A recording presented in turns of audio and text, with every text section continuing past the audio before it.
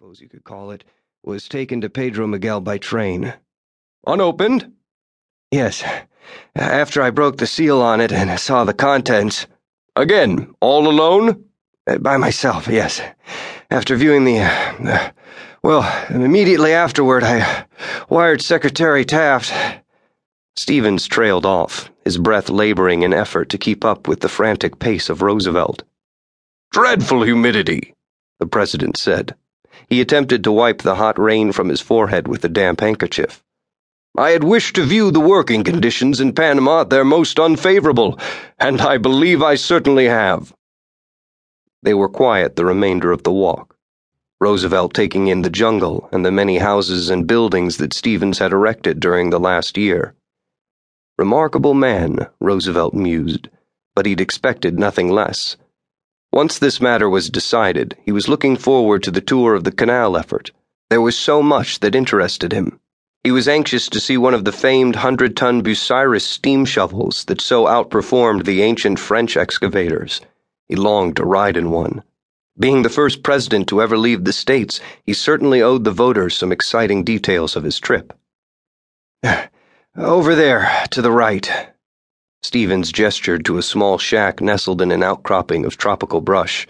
There was a sturdy padlock hooked to a hasp on the door, and a sign warning in several languages that explosives were contained therein. No one else has seen this, Roosevelt confirmed.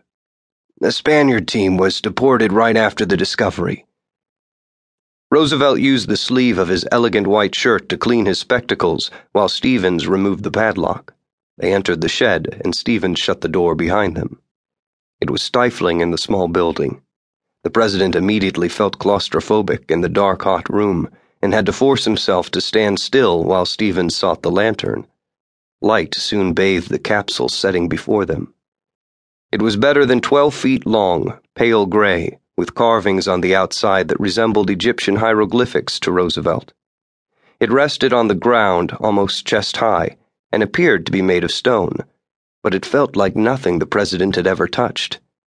Running his hand across the top, Roosevelt was surprised by how smooth, almost slippery, the surface was, like an oily silk, but it left no residue on the fingers.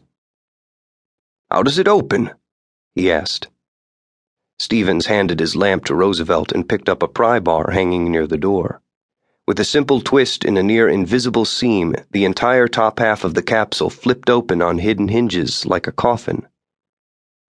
My dear God in heaven, the president gasped. The thing in the capsule was horrible beyond description. My sentiments exactly, Stevens whispered. And it is alive? From what I can judge, yes, dormant, but alive. Roosevelt's hand ventured to touch it, but the man who charged up San Juan Hill wasn't able to summon the nerve.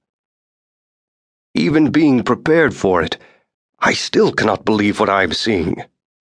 The president fought his repulsion, the cloying heat adding to the surreality of the moment.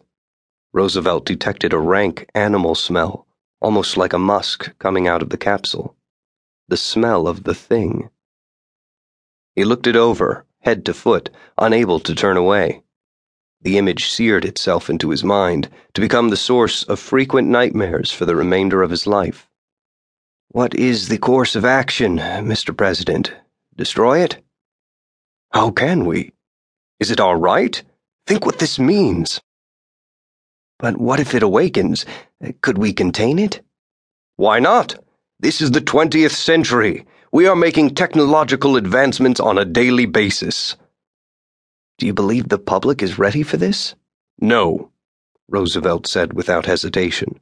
I do not believe the United States or the world, even in this enlightened age, would be able to handle a discovery of this magnitude. Stevens frowned.